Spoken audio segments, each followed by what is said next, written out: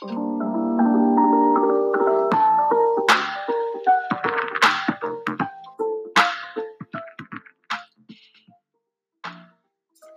look at you. Good morning po mga ma'am, mga sir. Welcome po sa another episode ng iGuru Podcast.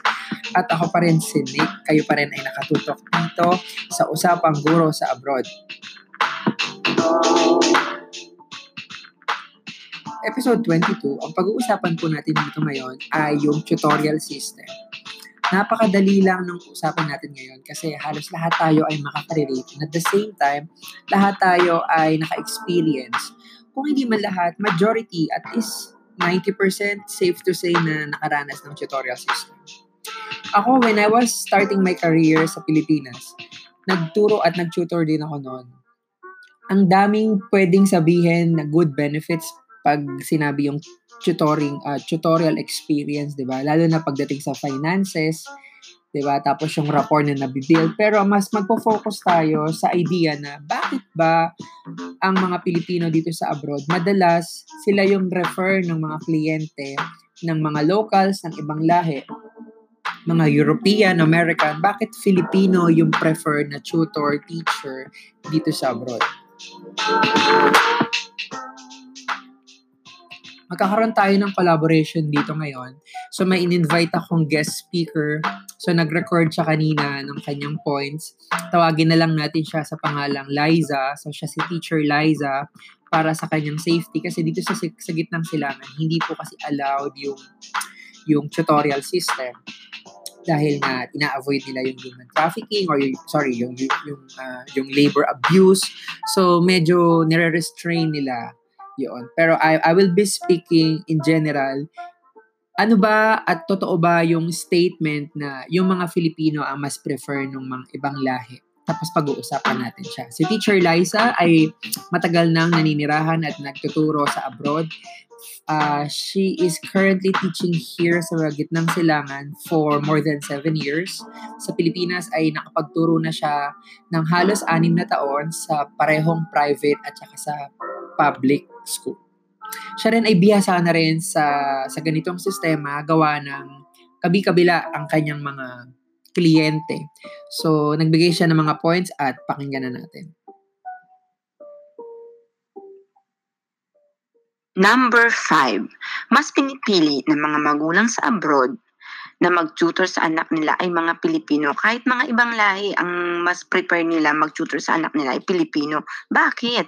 Kasi hands-on tayo mga Pilipino sa lahat ng bagay. And we put our heart sa pagtuturo. Kumbaga, sulit na sulit ang binabayad nila sa atin at ang bilis ng improvement sa mga bata. Very good naman din si Teacher Liza. Sabi niya may puso. Oo, tsaka mabilis yung progress. In fairness naman, sa lahat din naman halos ng mga magulang dito, pag nakita nila na nagpo-progress na sa writing yung anak nila, para sa kanila big leap na yon. At saka nga tama si Teacher Liza, yung puso. Ang mga Pilipino, hindi lang basta kumita, hindi lang basta makapag-kembot, ang term kasi dito ay kembot, kung hindi, talagang binibigay nila yung buong puso nila, binibigay nila yung buong oras nila by making the lesson easier dun sa mga bata and by providing yung mga tools na sa tingin ko, babanggitin ni Teacher Liza dito. Tingnan natin yung second point niya. Number 4, ibang-iba yung approach nating mga Pilipino, yung technique na ginagamit natin sa pagtuturo sa mga bata dito sa ibang bansa. Bakit? Kasi marami tayong mga different ways, marami tayong techniques and strategies na ginagamit para matuto yung isang bata. And aside from that, we provide all the materials they need. Pwede tayong gumawa ng mga flashcards, ng mga visual aids, and anything that pwedeng ipagamit natin sa kanila hands-on and ma-integrate natin yun. Hindi lang tayo basta turo ng turo, ma-i-apply din ng mga bata yun sa everyday lives nila. Kumbaga, learning by doing. Yun ang gustong-gusto ng mga magulang. Masyadong ginagalingan talaga ni Teacher Liza sa kanyang second point. Tama siya doon. Ang mga Filipino ay madalas nagpo-provide ng mga learning resources. Naalala ko, si Teacher Liza din mismo, siguro way back 6 years back, nagpabili siya sa akin, nasa Pilipinas ako noon, nagpabili siya sa akin sa National Bookstore.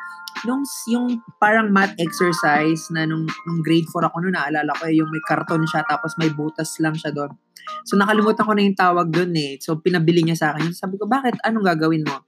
Gagawin daw niya sa sa tutor nga daw niya. Tapos yung sinasabi niyang learning by doing, ang mga Pilipino magaling tayo manguto ng bata. One, magaling tayo magdumiskarte pag wala sa mood yung tutor natin. So ang ginagawa ng mga teachers dito, talagang gumagawa sila ng magpa-provide sila ng iba't ibang mga learning tools and resources para ma-hook yung interest, di ba? O gawa kita ng patoy na parang flashcard, gawan kita ng ganito. So yung session nila is hindi nagiging boring. So, siguro yun yung gustong ipunto ni Teacher Liza sa kanyang second point. Pakinggan natin yung sa kanyang susunod na point. Pangatlo, maalaga kasi tayong mga Pilipino, as in sobrang maalaga tayo at we always show love and care and affection sa mga bata. We treat them as our own children. So hindi lang tayo basta nagtuturo sa kanila ng mga lessons, we also show them the love and care.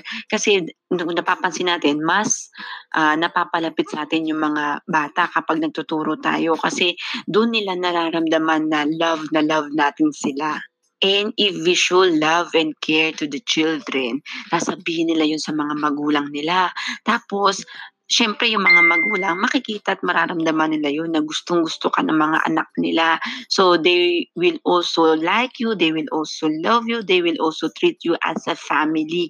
Kasi you also show love and concern for their children. Ang galing talaga ni Teacher Liza. Tama siya. Kasi napakahirap sa isang guro na lalo na pag tinatantrum yung kliyente mo. So, yung sinasabi niya ditong punto is, kinukuha niya yung loob as a family, tinuturing niya. Paano ba kinukuha yung loob? So, naalala ko, marami mga kaibigan ko kinukwento nila sa mga kliyente nilang bata na nagkakaroon muna sila ng mga 5 minutes na how are you moment, kamusta sa ganito mo, sino yung best friend mo, anong ginawa mo sa school. So, yung pagbibuild ng rapport dun sa bata is something na na-appreciate ng mga magulang na iba tayong trumato ng kliyente. And I think this is the Pinoy way of dealing with this kind of system. Pakinggan natin susunod. Number two kasi sobrang haba ng pasensya natin mga Pilipino. Kumbaga unlimited yung patient natin, lalo na pagdating sa mga bata. Kasi ang goal natin, matuto sila. Kasi yun naman talaga ang purpose bakit tayo nagtututor or nagtuturo sa mga bata, di ba? Na matuto sila, na may matutunan sila sa atin. Hindi lang tayo basta work, tapos at the end, wala tayong output kasi it will fall back on us. The parents will question us na hindi naman natututo yung anak ko like that. So, kailangan mapatunayan din natin sa mga magulang na worth it yung mga binabayad nila sa atin. Galing talaga. Ang galing talaga. Tayo ay may pinakamahabang pasensya. And after all, kailangan din merong output. Sama siya. Meron tayong time frame na kailangan na yung bata tinatamad mag-aral, habang may pasensya mo, gumawa ka ng ibang way and approach and strategy na kaya mo para meron kang at the end of 40 minutes or 1 hour session, meron kang output. Galing ni Teacher Liza. At yung kanyang top 1 ay? Number 1, syempre ang kitaan. Sobrang bonggang-bongga talaga. As in, doon mo makikita yung pagod mo, may bayad agad. Kasi 'di ba iba naman yung currency ng mga pera dito sa abroad kaysa sa peso, 'di ba? As in, malaking tulong at maidadagdag sa pang-allowance mo o sa pang-budget mo o sa pampadala sa Pinas, yung mga perang ibinabayad sa'yo. At saka, nandun na rin yun yung kagustuhan mo na magsa-sum up na siya lahat kasi nga iisipin mo, sayang yung perang babayad sa'yo. Kaya kahit, lalo na ngayon, summer, ang init-init, the more na marami magpapatutor sa'yo. Pero kung iisipin mo yung iisipin mo yung iba pang distraction, mawawala ka sa focus. Pero kung ang iisipin mo ay pera at makakatulong ito ng malaki sa'yo, kahit anong init pa dyan, at kahit anong hirap pa dyan, dahil pagtapos ng 1 oras, 2 oras, ito na yung bayad sa'yo. Di ba bongga? Ang laking tulong nun sa family mo.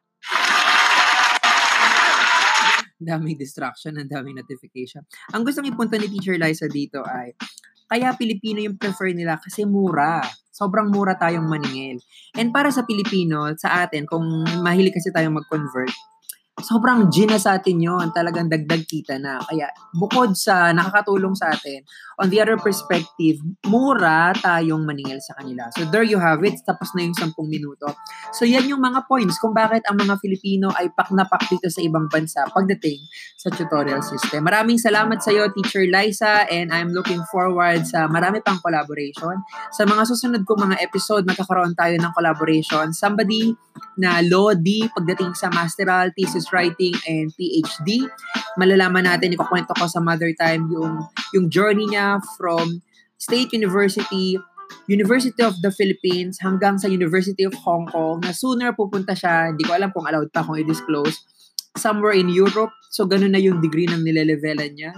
And I believe he will become the next DepEd Secretary ng Pilipinas. Hindi pa ako pwedeng magsabi, pero watch out for that. Maraming salamat.